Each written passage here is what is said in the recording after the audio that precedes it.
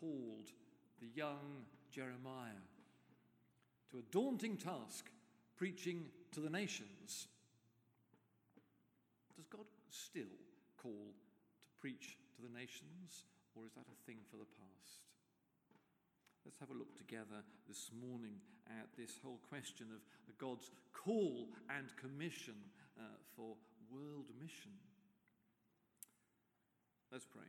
Heavenly Father, we pray that as we look together at the facts and the scriptures now, that you would stir our hearts, that you would move us to think and speak of you with those whom we will see this week. In Jesus' name, amen. So just starting for the moment with that well-known Great Commission from Matthew 28, verses 18 to 20. The scope of the Great Commission is nicely portrayed. Its objective is very clear: go and make disciples. Not converts, disciples. Lifelong learners, fully devoted followers of Jesus Christ. Its scope is wide-ranging. It's to all nations, not just the ones that welcome missionaries or the ones where there's an Anglican church already. And its focus is baptizing. In other words, making members of the church. It has a clear doctrinal foundation in the name of the Father, the Son, and the Holy Spirit. And its method is actually spelt out. It says, teach them everything I have commanded you. The inspiration is also clear there, because it says, Jesus says, I am with you. There's a continual presence of Jesus Christ throughout this whole process. And its duration is quite blunt, to the very end of the age. And its power, Jesus says, all authority in heaven and on earth has been given, therefore go. All the power promised by Christ is available. This is the manifesto of the church. Not, we never did it that way before, but go into all the world and make disciples.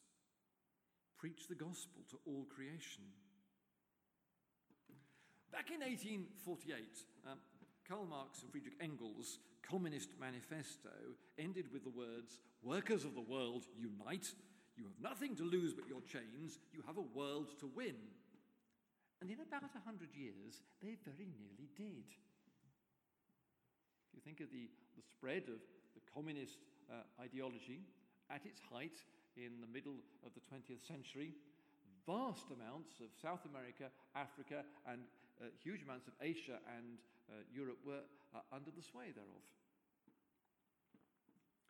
Jesus is saying to his disciples, we have a world to win. You've heard the story, I'm sure, of the apocryphal account of when Jesus returned to heaven from the resurrection after the ascension. And the angel Gabriel pulled him on one side and said, Lord, that's wonderful what you've done for humanity. What are your plans to spread this message across the world? And Jesus went through 120 individuals he got that were all there ready to go. Right, said Gabriel, and if they don't, what's your other plan? And to which Jesus replied, I don't have another plan. It's down to us. At the time when Jesus was speaking, there were probably 250 million people in the world. Now, I think it's about 7.5 billion, something like that. 7.7 billion. Nominally speaking, 1/3 of those are Christians, which is good news, but 2/3 of those are not Christians, which is the challenge that faces us to this day.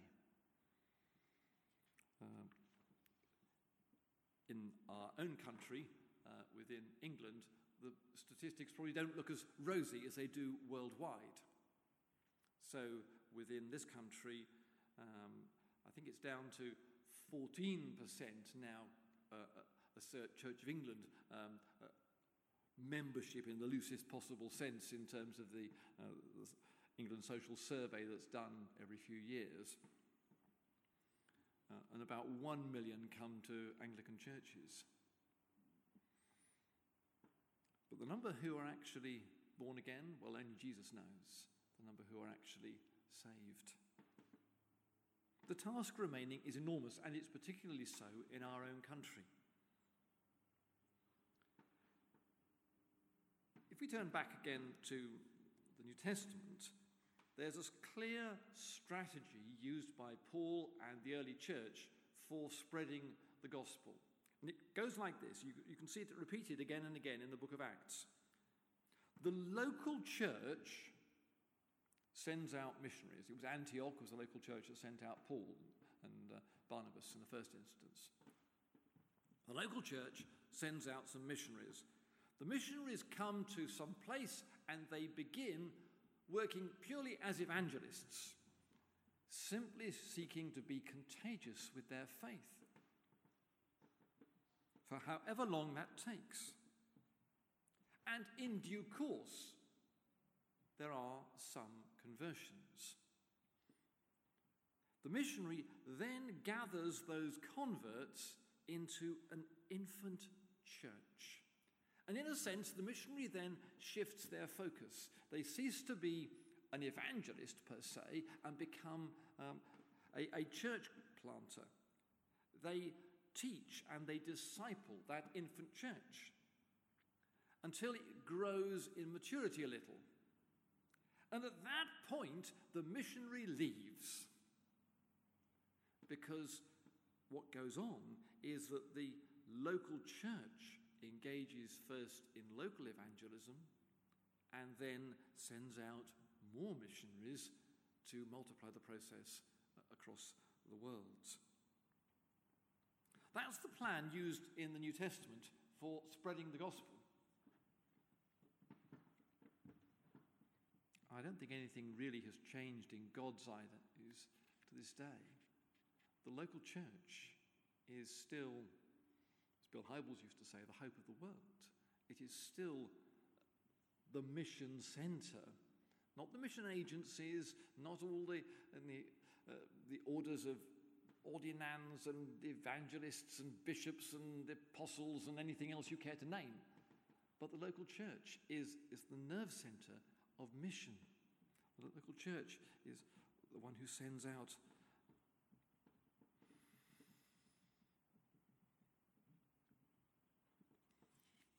Whom does God call as a missionary today? He clearly still calls full-timers to the mission field for several very good reasons.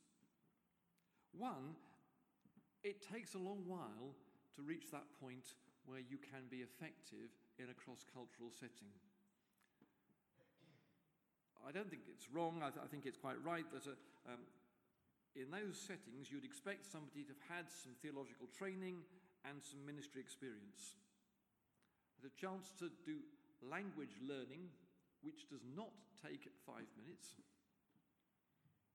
and adapt to a culture in a different place. That can take many years before a fruitful ministry can begin in another country sometimes. The story of Thailand, for instance. In Thailand, it took 19 years of mission work before the first converts were baptized. Only then could the missionaries begin the task of building a church. When do you think that was, that the first converts were baptized in Thailand?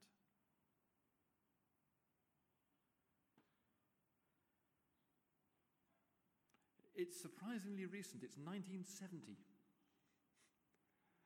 which I always find really striking, that it's that recent that the first converts in Thailand were converted.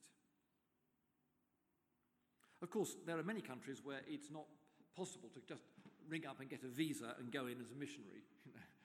You won't do that in North Korea, and you won't do that in Saudi Arabia either, for different reasons, but nonetheless, you wouldn't be welcome. There are, however, many opportunities to see prayer change things. When I was growing up, you'd never have thought of being able to go in and work with the church in Poland because it was part of the communist bloc and was entirely a closed country. And Brother Andrew risked his life going in there with Bibles. And yet now that is an open country, and that is partly down to prayer. So prayer does change things, and prayer does make a difference there. Cuba, likewise, or Cambodia, now allow foreign workers in when they were completely closed. But there are many lands, the Muslim lands are the obvious examples, but also places like North Korea, where there is still a completely closed door to official mission work.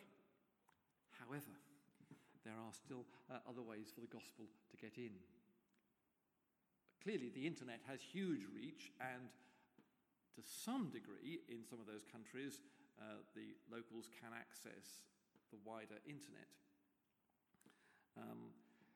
But likewise also, there are special trades that even the most closed of countries sometimes allow in, a specialist engineer or medic or something like that. And those people have a chance to be contagious Christians even in an apparently closed country.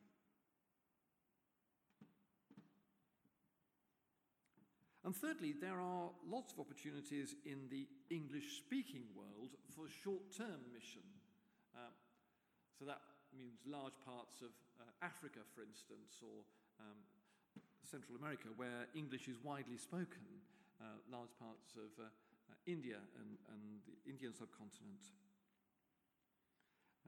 These are places where somebody with a year or two to offer can, or even less sometimes, can offer time through a mission agency and go and get involved in making a difference.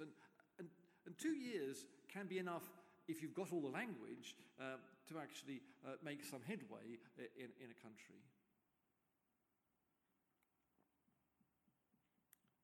What do missionaries do?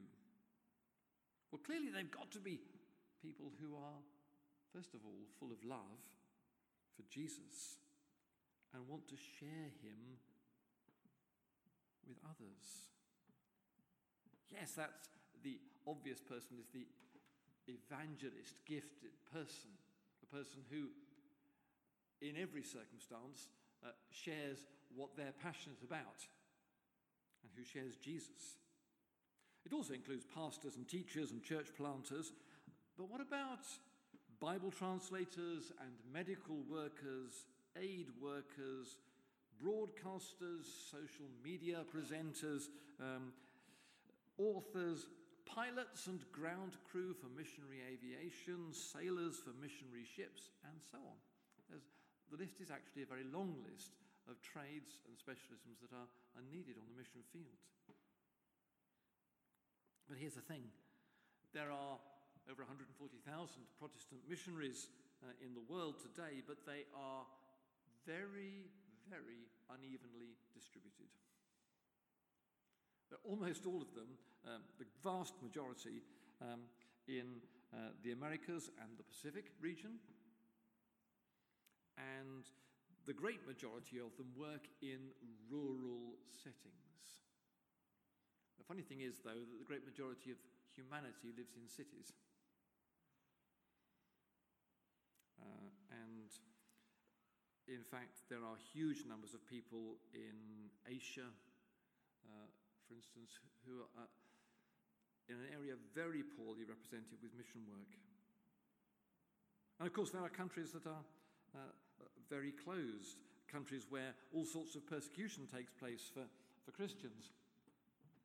Persecution in North Korea is of the form where if you admit to being a Christian, that is a crime against the state and you will be sent to a camp for re-education. Because there is only one Lord, and that is Kim, and you aren't allowed to have any other Lord. The persecution in, for instance, Kenya, which you might not have thought as a place where Christians were persecuted, is of the form that actually if you are a Christian group in northern Kenya, you fear for the next attack of the Boko Haram. And so it's still pressure, it's still persecution, it's still actually endangering your life, even though the political setting is completely different. The pressure in Saudi Arabia is a different case again, and so forth, because it sees itself as the home place of Mecca and the holy sites. And so in each place there are different pressures that the Christian church faces. You can check it out by going to Operation World, their website or their books, or Open Doors. It's websites and publications. Both have got really helpful lists of the situation that Christians face in different countries.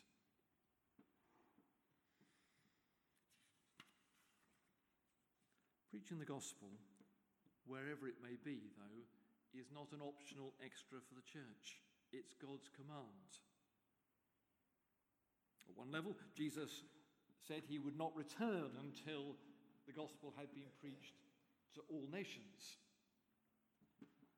We have that lovely vision in Revelation of the multitudes before the throne of the Lamb, Revelation 7, which includes, we're told, men and women of every race, tribe, people and tongue.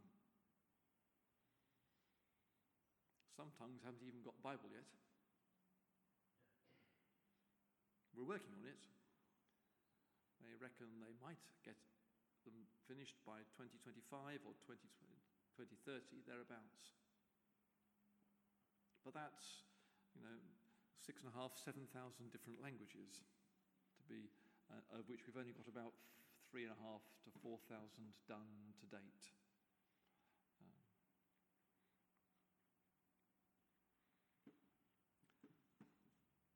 Love for a world that is lost, a world without Christ, should ensure that we do not rest until everyone has had a chance to hear and respond to the gospel. And that's not a fleeting thing. Research in this country has indicated that just on average, going around the churches, where people could identify their own conversion, they had heard the gospel in a meaningful way 6 times, something like that on average. That's not just seeing a tract you don't understand, that's actually hearing it in a meaningful way that connects. It takes time. It takes prayer, because we're changing spiritual realities. What should we be doing? We should be praying. We should be the prayer house behind those on the front line. We should be sharing the gospel here with those around us, for whom you don't need to go on a language course in order to learn to speak to your next door neighbour. You do understand the culture of the people down your street.